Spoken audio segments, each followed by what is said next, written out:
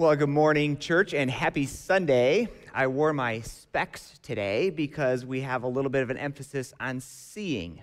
And we begin our worship this morning with some words from the Belgic Confession, Article 2, one of the standards of our faith, which gives us some advice about how best to see in this world. It basically suggests that seers are readers, and that we ought to be reading two books. The book of nature, so look outside into the great outdoors. We are to be reading the book of nature and the book of Scripture. And it goes on to suggest that it is the book of Scripture that most clearly helps us to see the book of nature well. This is, of course, in the book itself. So I invite you to hear these words from the book that we love, Psalm 19, as our call to worship this morning, where it says, "The heavens are telling the glory of God, and the skies proclaim the works of his hands. Day after day they pour forth speech, night after night they reveal knowledge. They have no speech, they use no words, no sound is heard from them, and yet their voice goes out into all the earth, their words to the end of the world." That's the book of nature telling us the truth of God, but that's not all. Scripture speaks too, and so the psalmist goes on and says this in verse 7, "The law of the Lord is perfect, refreshing the soul. The statutes of the Lord are trustworthy, making wise the simple. The precepts of the Lord are right, giving joy to the heart. And the commands of the Lord are radiant, giving light to the eyes." Taken together, we are invited by God to behold. Behold God's word. Behold God's world. And together we join with the psalmist, closing the same way that he ends that very psalm by saying, "May the words of my mouth and the meditations of our hearts be pleasing in your sight, O Lord, our rock and our Redeemer." Friends, I invite you to stand and let's sing together in worship to this great God.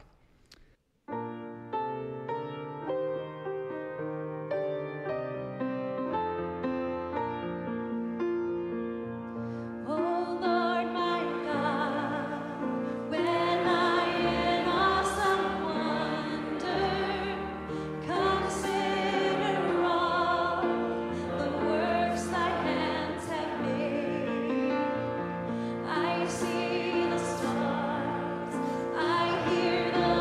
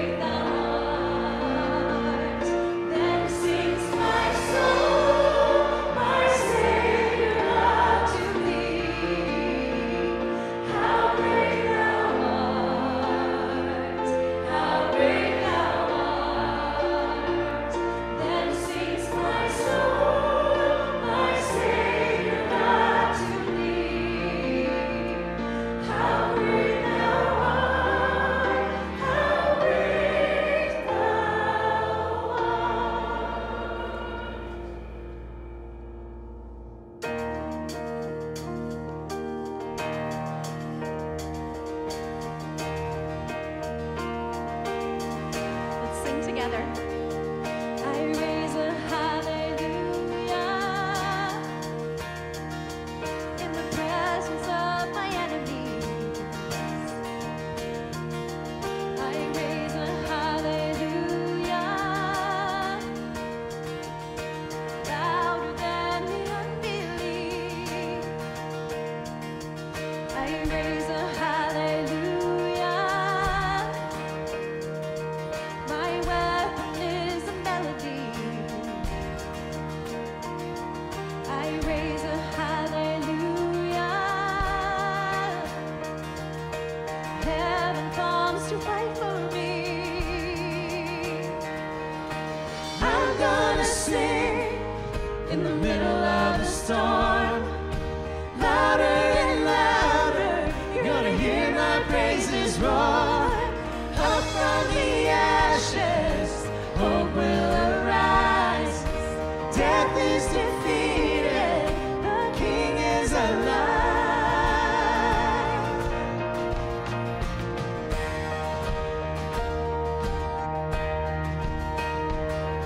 I raise a hallelujah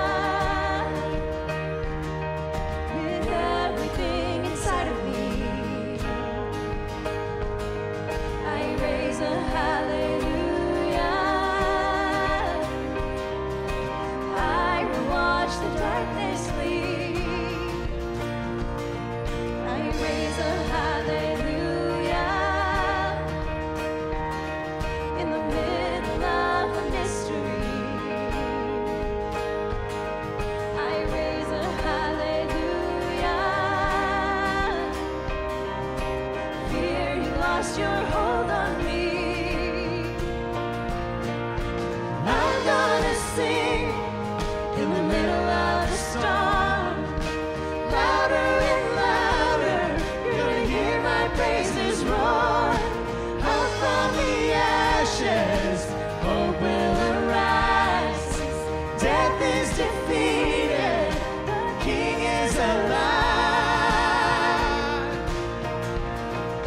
Sing a little louder. In the presence of my enemies. Sing a little louder. Louder than the unbelief. Sing a little louder. My weapon is a melody. Sing a little louder. Heaven comes to fight for me. Sing a little louder. In the presence of my enemies. Sing a little louder. Louder than the unbelief. Sing a little louder. My weapon is a melody. Sing a little louder. Heaven comes to fight for me. Sing a little louder. I'm gonna sing in the middle of a storm. Louder and louder, you're gonna hear my praises roar. Up from the ashes, hope will arise. Death is defeated, the King is alive.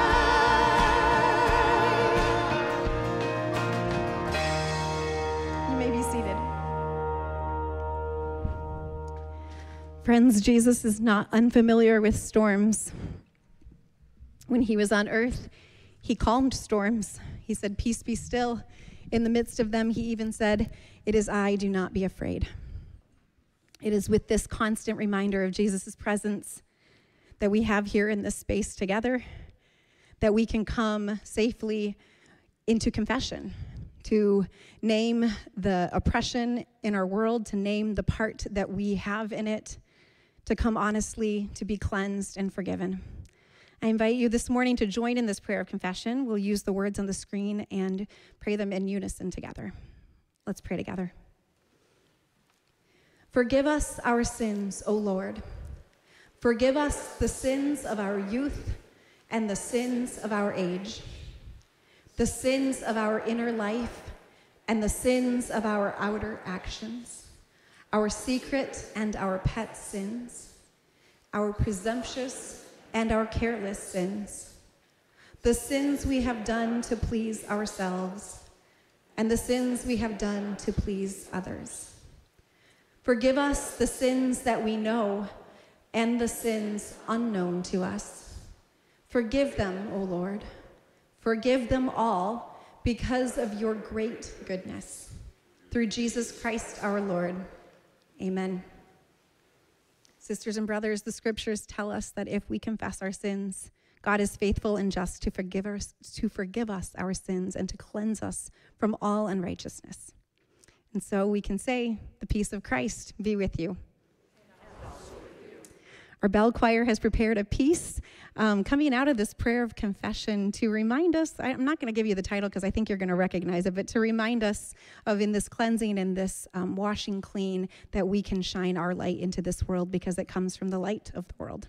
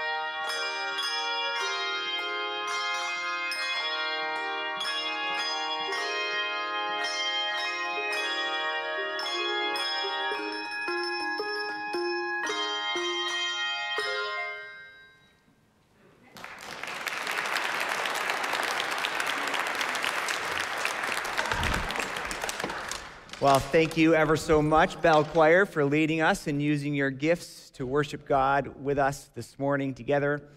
My name is Ross Dielman, one of the pastors here at Fellowship Church, where together it is our mission to love God and others as an accepting community centered in Christ and focused on developing faithful followers of Jesus. We're very glad for the many of you who have already wholeheartedly joined us in that mission, and we continue to welcome in more and more who would like to do so.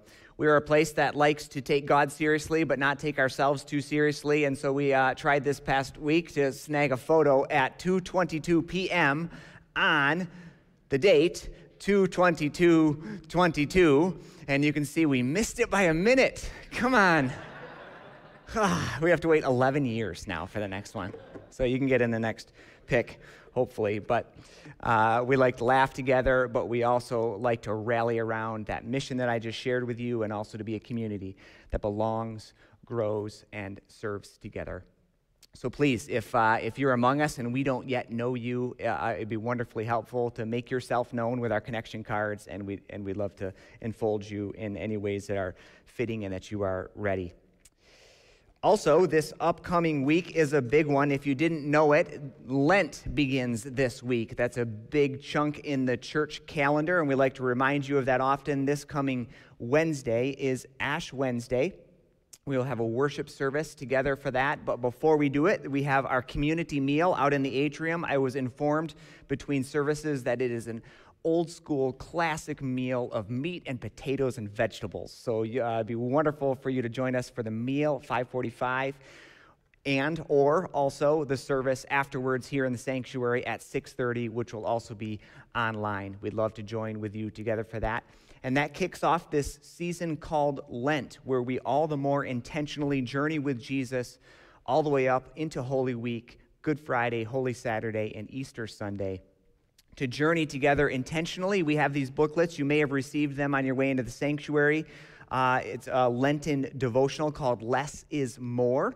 You can get these at the front office or anytime throughout the week as well. It begins on Ash Wednesday and runs up until Easter. It's a very practical way of doing some things in our life that declutter in order to more clearly see Jesus, and it's very conversational, so we hope that you would join into that with your family, with your group, even your journal, whatever it is. All of these are fitting. Also, just under a week from today is trivia night for our church, a great night of fun and good purpose. So if you haven't signed up yet, either individually or as a team, please do so soon to get in on it. In fact, here's a little teaser for you. How many bells do you think are in the bell choir? A little trivia. 7. Oh, you guys counted between service. Okay. All right. What is the best-selling song of all time? White Christmas by Bing Crosby. Which of Jesus' disciples was actually married? I'm having fun then, Nate. Peter. It's Peter. Okay, I'll stop. It'd be great to sign up for that. It's a great date night. It's a great girls' night out. There is food. There is childcare. There is entertainment, so make sure you don't miss out on it. Finally, at this time, I'd like to invite our kids to scoot out to Sunday school in your various places. You can do that. Our middle schoolers were already in the building all night last night for a lock-in, so and they attended the first service together, so they're probably sleeping somewhere right now. But we continue in our worship this morning with the giving of our tithes and offerings, and then once again joining our voices together in song. Let's do so.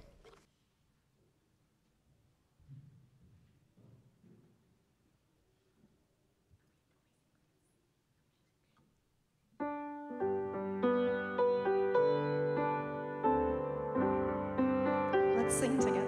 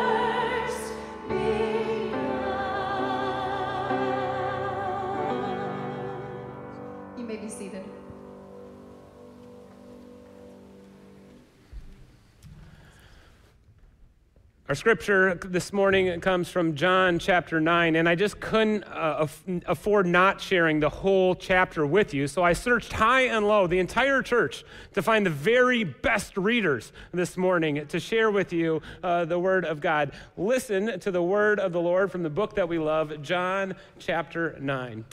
Before we do that, let's pray together. God, we thank you that you are truly the light of the world, and that in you there is no darkness at all. And so we pray and ask that you might shine, illumine our hearts, our minds, our ears, and our eyes, that we might see you differently. In Christ's name we pray, amen.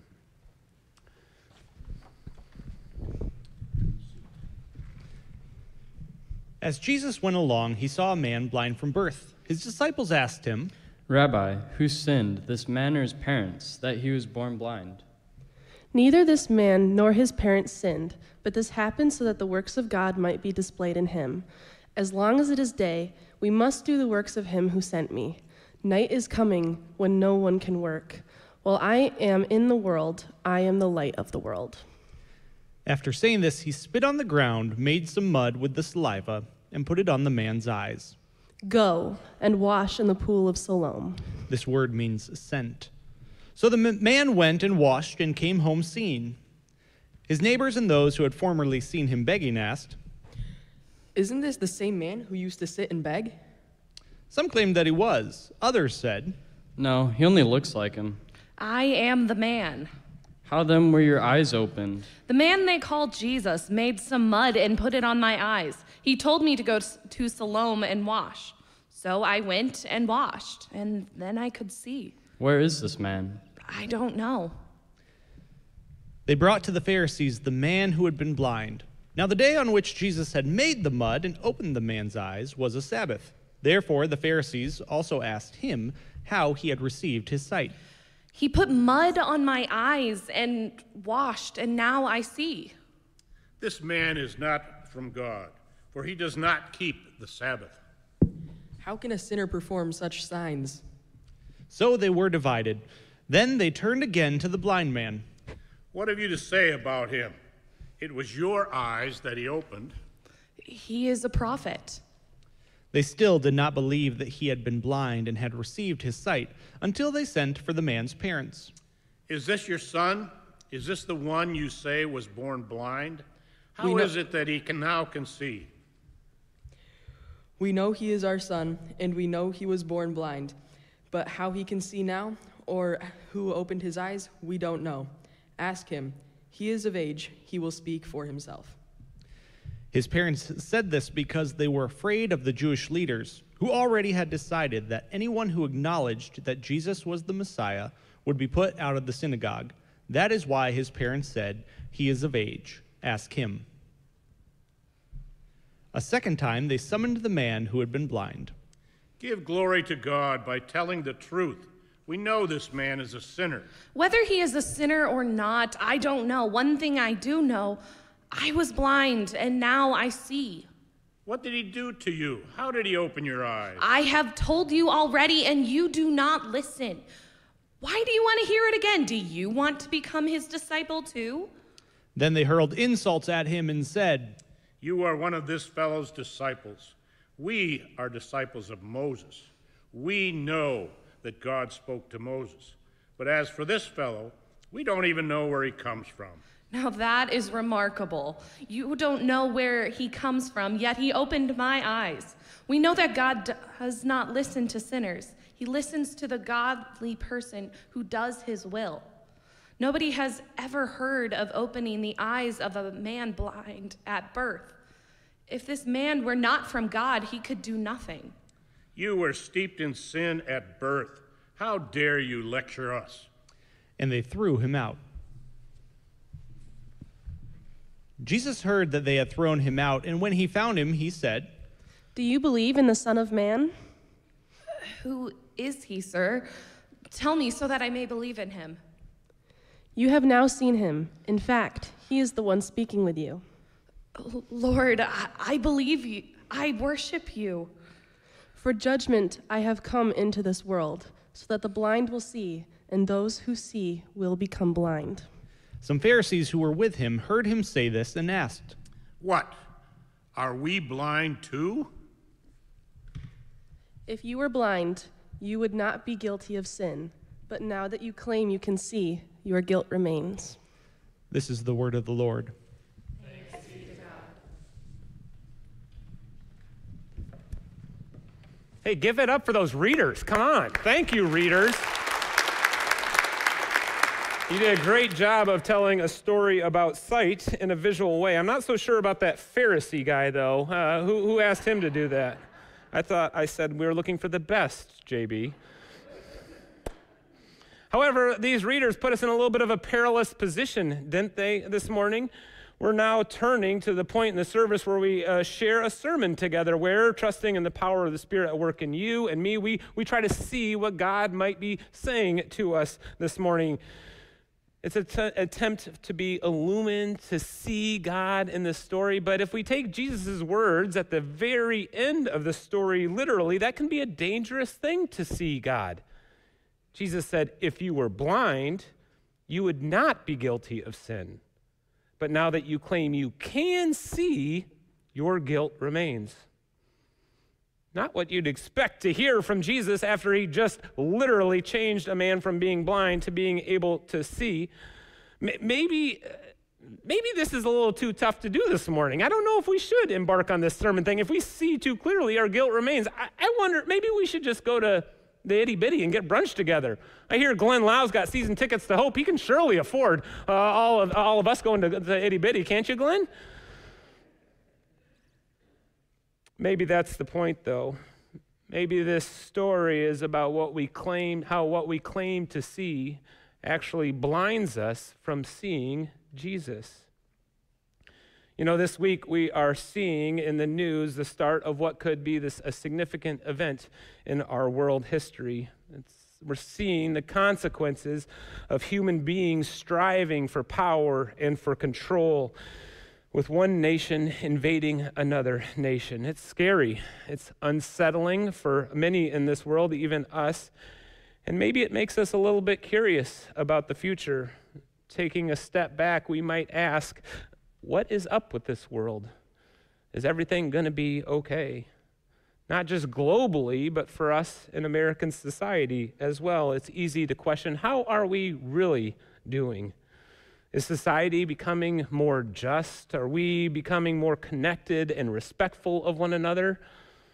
Is this a place where our kids will be able to raise kids? Statistically speaking, the majority of us gathered here will be a little bit nostalgic about the past, remembering with fondness a time and an era when we were more connected with one another, less divisive, and certainly more safe. And maybe that's true for some of us, while others of us would say, absolutely not. The world is a better place.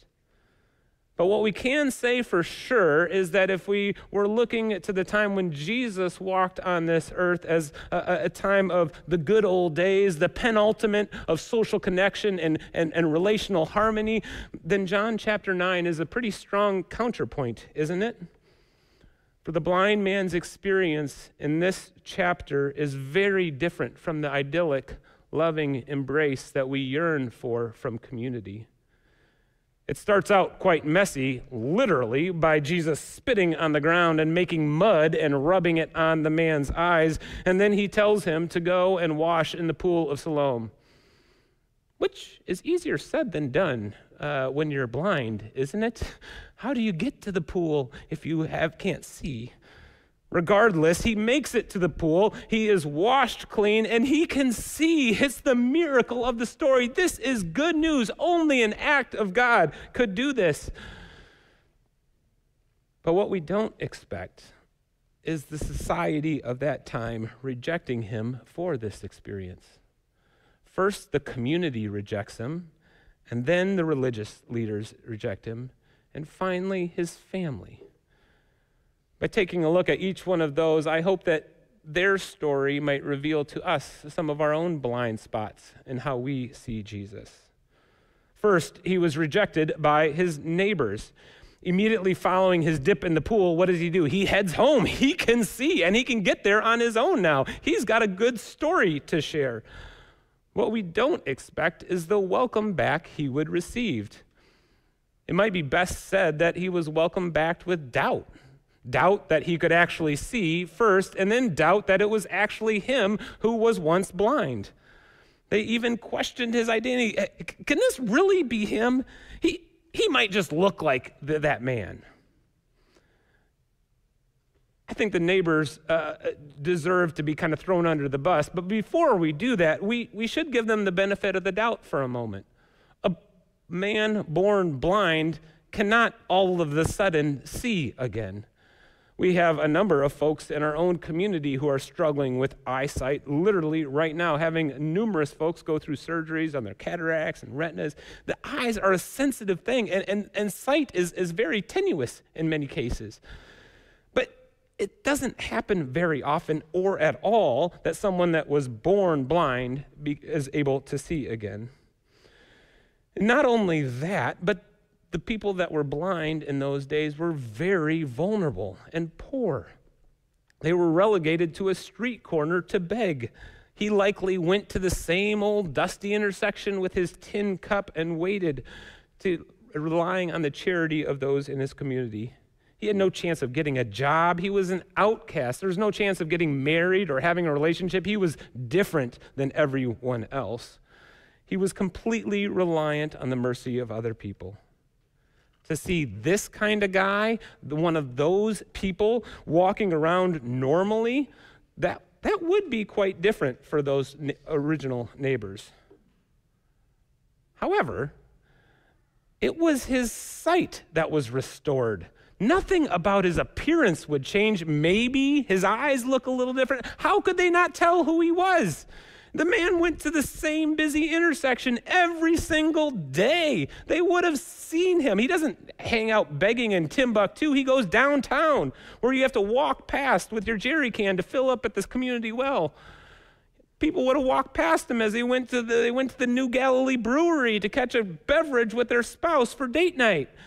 They would have seen him. They probably even went to church with him. His parents were loyal synagogue leaders, as we'll soon consider. How did they not recognize him? How did they not know who he was? Did his gaining of vision somehow rob them of their sight? The problem is they couldn't see this renewed man because they couldn't see past what they already knew of him. He was, to them, the blind man. Nothing can be done about that. His identity to them was his blindness, his disability. When Jesus changed him, they couldn't abandon what they already knew to be true about him. Which has got me wondering a little bit this week. How often do I see people for only what I know them to be? How often do I see people based on what I know about their appearance, their abilities or capacities, what I know about their religious or political affiliation, what I know about even their vocation? Do I really believe that Jesus can be at work in the fill in the blank? A couple weeks ago, Steve Branius back there in sound and I had the chance to go to Juarez, Mexico to visit one of our mission partners, a church named Frontera de Gracia. The pastor there's name is Samuel. He's a missionary actually from Chiapas who was sent up to Juarez to plant a church with the Presbyterian Church. His brother, Angel, is actually a missionary from Chiapas as well, serving right here in Holland.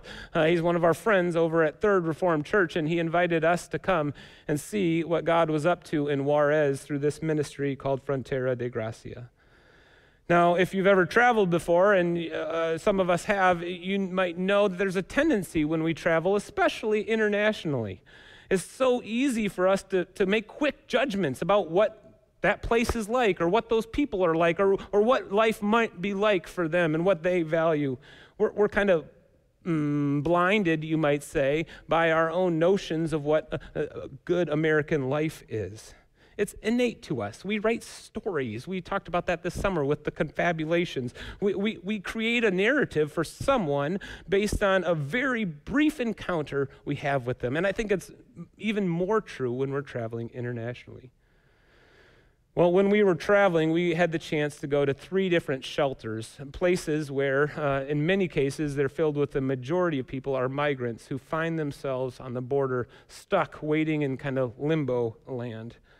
One of the largest shelters we went to was on the final day. We drove up, and there was a public school right next to it with an enormous wall built out of cinder blocks that kind of held and kept safe all of the people in the shelter. There were about 24 different 2-bedroom condos, each housing between 10 and 12 people. And right at the front was this big 2-story nursery school, and we parked right in front of it, and then we walked up to the gate. When we got to the gate, we saw a man standing right there as we went into the gate. He was a big man, kind of wide-chested, you might say, with a hooded sweatshirt on. His long black hair ponytail came out of his baseball cap in the back. He had a goatee, a little scraggly, and he kind of sat with his arms kind of resting on his belly. As we got closer, I noticed the man had a big ring on his finger and a long pinky fingernail. I was quick to figure out that this must be the security guard, a man not to be messed with, an intimidating presence, that was for sure. I was kind of glad in that moment that my kids decided not to come along, or I didn't invite them, or they weren't invited, whatever, that they didn't come along. Later, though, I found out that his name was Ishmael. I have a picture of him here. Ishmael was a Christian, and the shelter that we visited was actually built on his family's property. His house was the first building, and he still lives in that house today. Ishmael developed this shelter for vulnerable people in his community, and now it has become a safe house for migrants that are caught at the border. He is committed to providing free shelter for anyone that needs a place to stay. He relies on the good graces of folks in the international community to support his work so that he can continue to offer these services for free. As we walked around visiting with people in the shelter, recurringly we found women and children that could not stop expressing their praises and gratitude for Ishmael, for what he had done for them in providing food and lodging in this time of deep need. I have another picture of him with one of those children right there. Left to my own devices, Ishmael would be relegated to my first judgment of him as a security guard, of what I thought I knew of this man, just like the man's neighbors did of his blindness. How often do we miss the chance to see and to know God's work in the life of another because of what we think we know about them that reduces them to our story? The blind man was first judged by his neighbors based on what they thought they knew of him. Then he was questioned by the religious leaders. The neighbors, unsure of how to make sense of this blind man who now sees, took him to the Pharisees, to the leaders of the synagogue, the community leaders. Certainly they would be able to tell us what's going on here. Certainly they would be the ones that'd be able to see God at work in this man's life, right? Nope. Last week, Pastor Ross shared an awesome crushed-it sermon on the sand scribbler, and one of the questions he left us wondering as all of the Pharisees left that woman who was caught in adultery, he said, would the Pharisees see things differently now that Jesus has confronted their judgments towards this woman? If this passage comes right after that passage, if this chapter comes right after John chapter 8 chronologically like it does in the Gospel of John, the Pharisees certainly failed the test yet again. The Pharisees can't give an inch to this man or even to the work of Jesus in his life. They refuse to believe that this man was born blind. Then they refuse to believe that Jesus has the power to heal him. Then they even accuse Jesus of being a sinner for healing on the Sabbath. Why such resistance? Why rain on the blind man's parade? Why doubt so vehemently the power of God in this man that is known as Jesus? Why not only doubt him, but accuse him of being a sinner for doing a very, very good and miraculous thing? Why?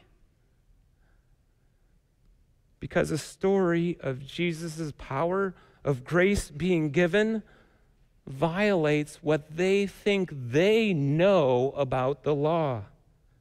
You see, the Pharisees had built up a religious system that makes them the dispensers of grace. They are the ones who make sense of this world. They are the ones who can give someone grace, not this Jesus guy.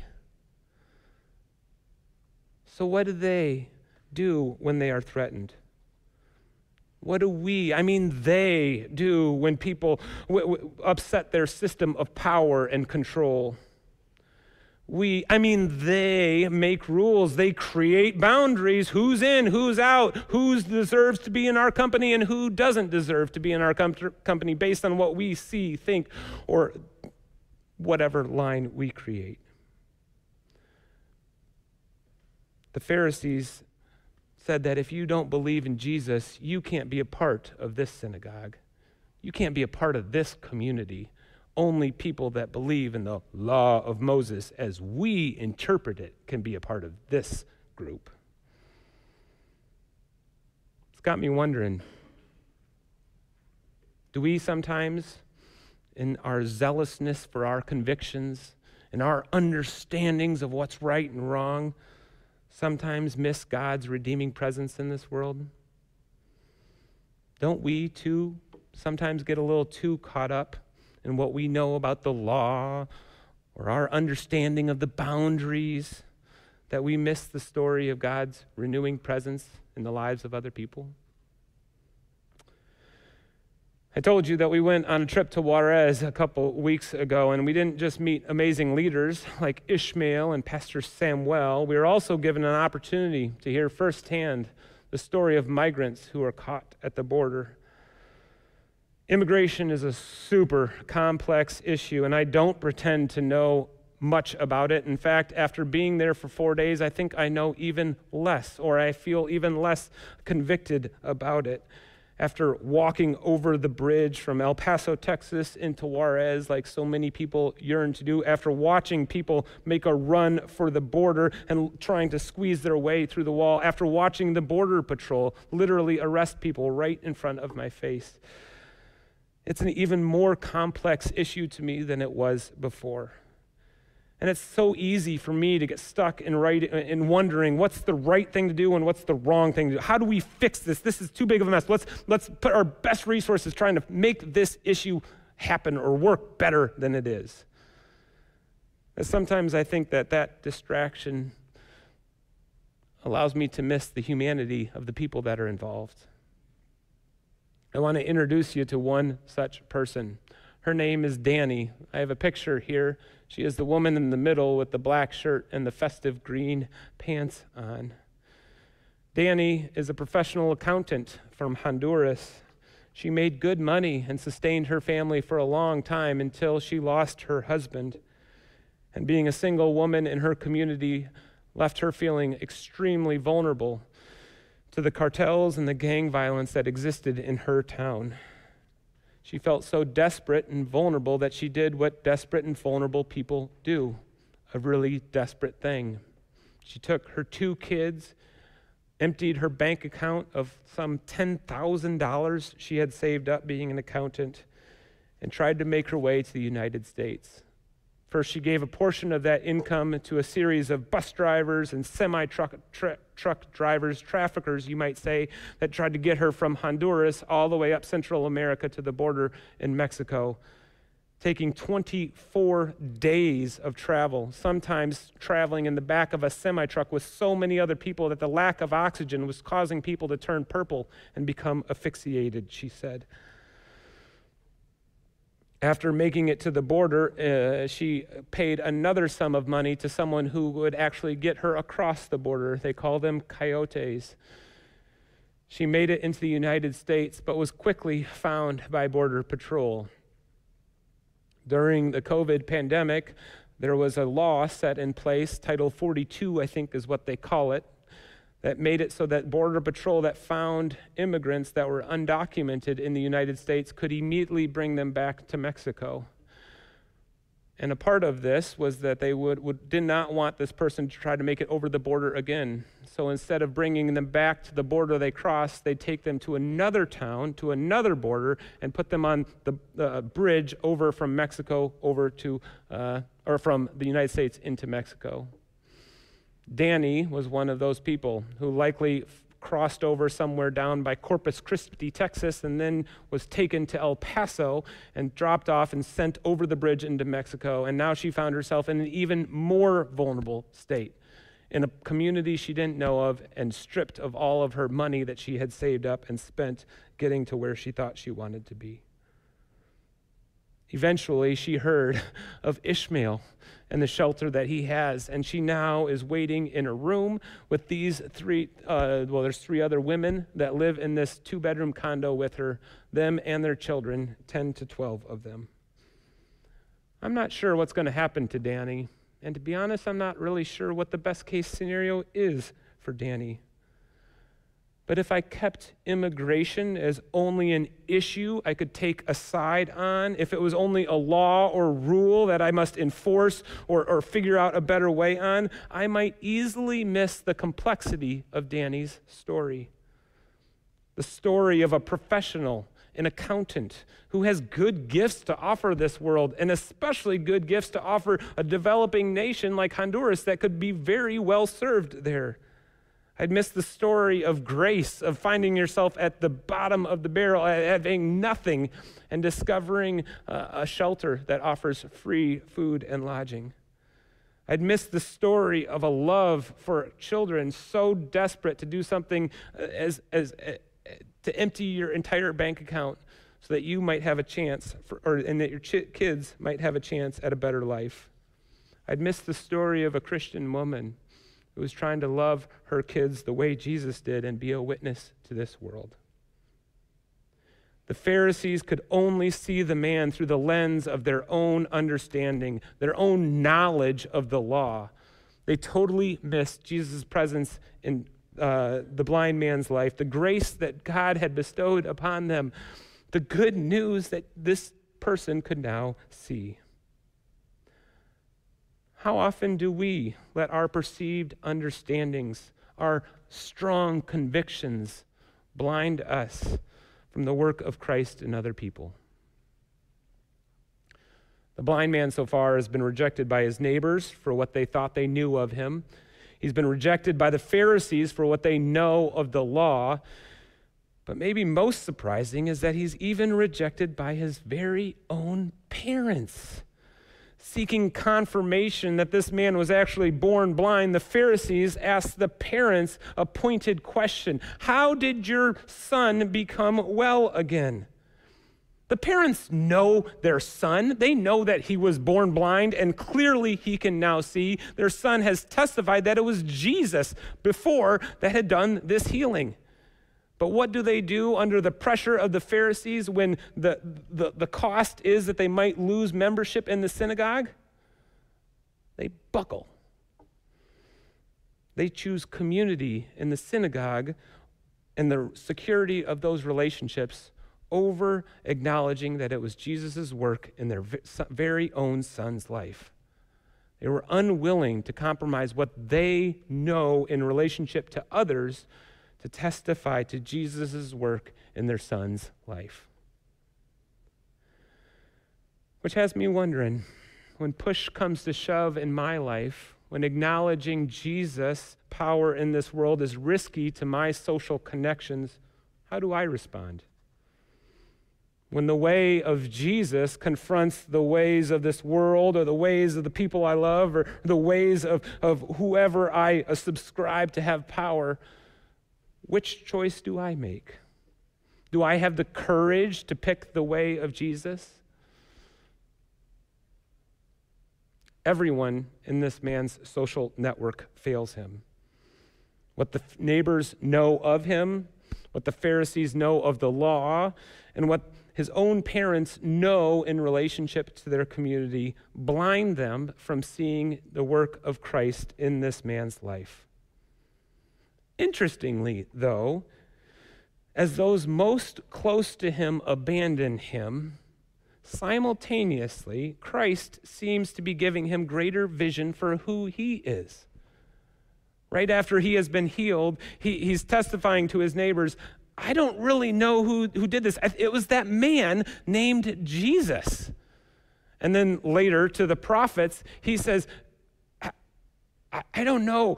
I once was blind, but now I see he must be a prophet. He must be from God. And then even later, when Jesus comes back into the story, what does he say to Jesus? You are the Son of God. You are the Messiah. I worship you. This is a story of vision, of seeing and knowing. And if we claim we see and know it all, we will be guilty of sin, according to Jesus. But if we embrace that we can't see it all, that we don't know it all, that maybe we see things cloudy through the vision of our own self-interest, maybe then we, like this blind man, can see the work of Christ in our own lives. Maybe then we can experience the grace of Christ-like vision. For the past number of weeks, we've been asking the question, who is this man? And it's a worthy question because we won't fully ever know this man until we come to see him face to face. But in the meantime, we continue to ask, who is this man? Asking that Christ might give us vision to see his work in our lives, in our life, and in this world. Who is this man? This man that gives sight to the blind, not because he asked for it, not because he deserved it, but only because he was willing to receive healing. He acknowledged, I can't see. I don't know it all. And Christ gave him vision. And so I'll ask you one final question this morning. What might you need to become blind to so that you might receive the gift of seeing how Christ is at work in your life and in this world? In the name of the Father, Son, and Holy Spirit, we pray. Amen.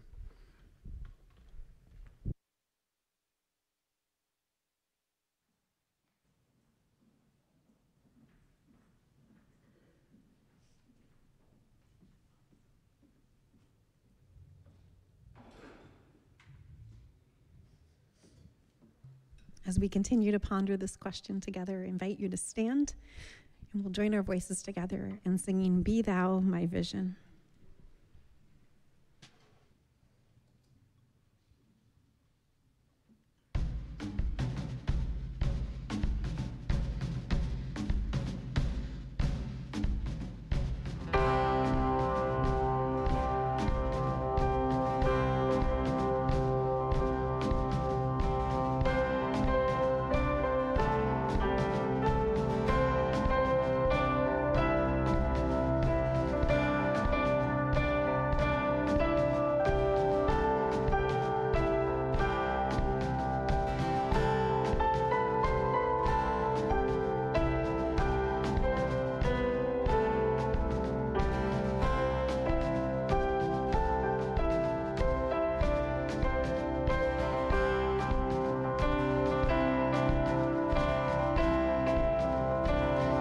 Sing together, Be Thou My Vision. Be Thou my vision, O Lord of my heart.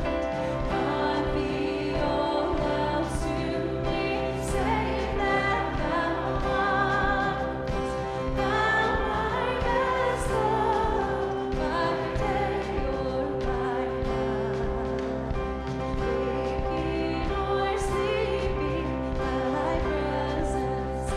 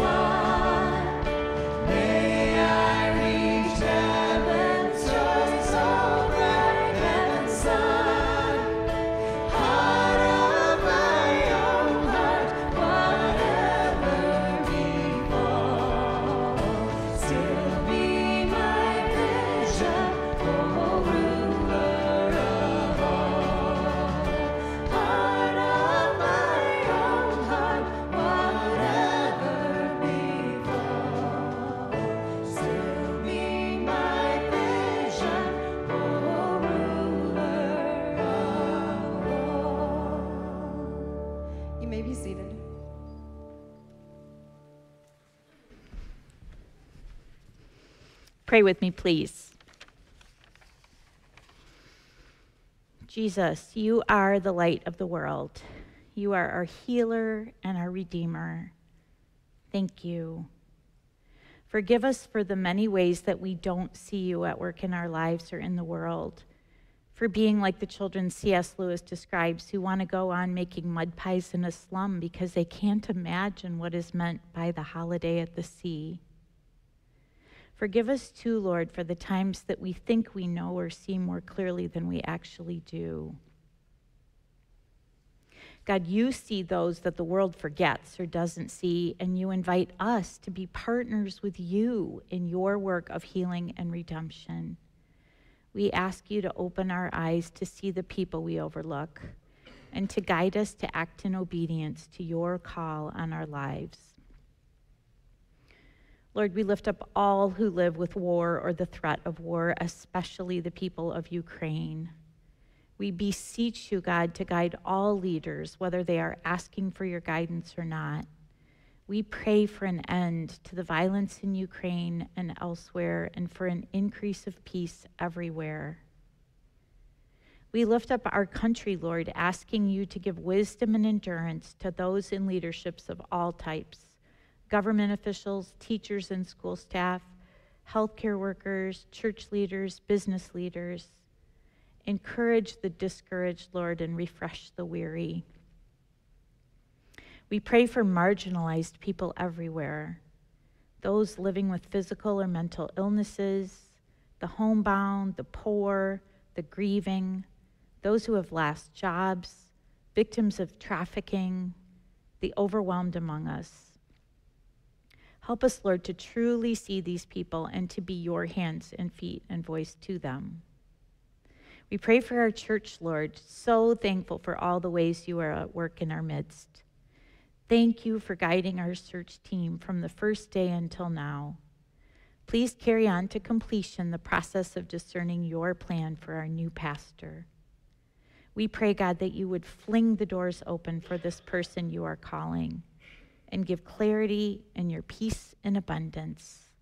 Give us patience in the process, Lord, and prepare us to welcome our new pastor in true fellowship fashion.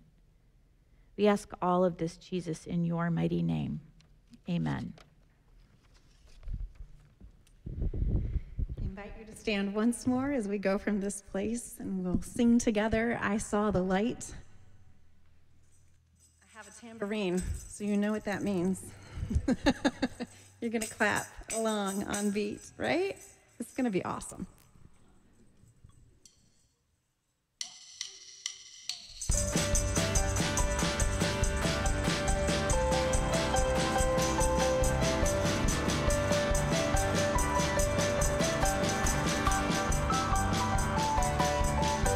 I wandered so aimless, left it with sin.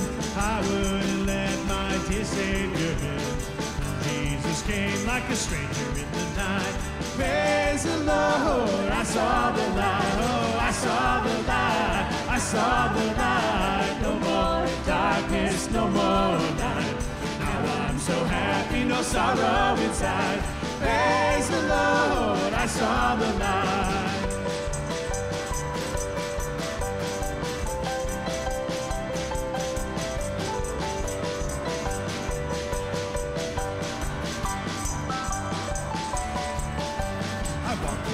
Darkness and clouds covered me.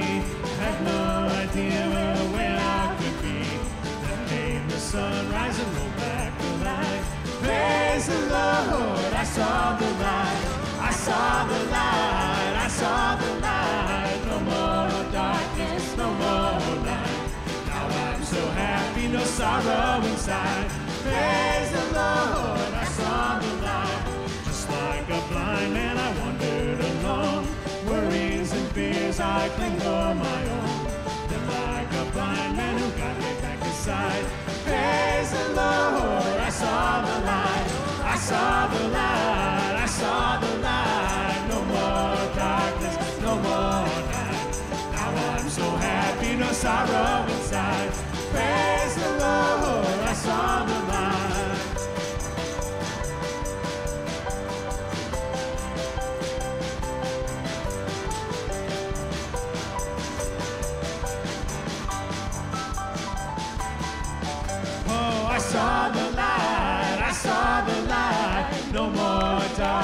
darkness, no more night. Now I'm so happy, no sorrow inside. Praise the Lord, I saw the light. Oh, I saw the light, I saw the light. No more darkness, no more night. Now I'm so happy, no sorrow inside. Praise the Lord, I saw the light. Praise the Lord, I saw the light. Praise the Lord, I saw the light.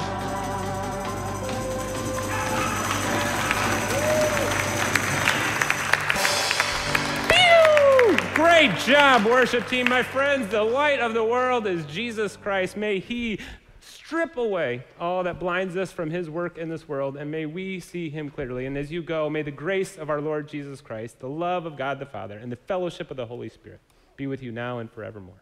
Amen. Go in peace.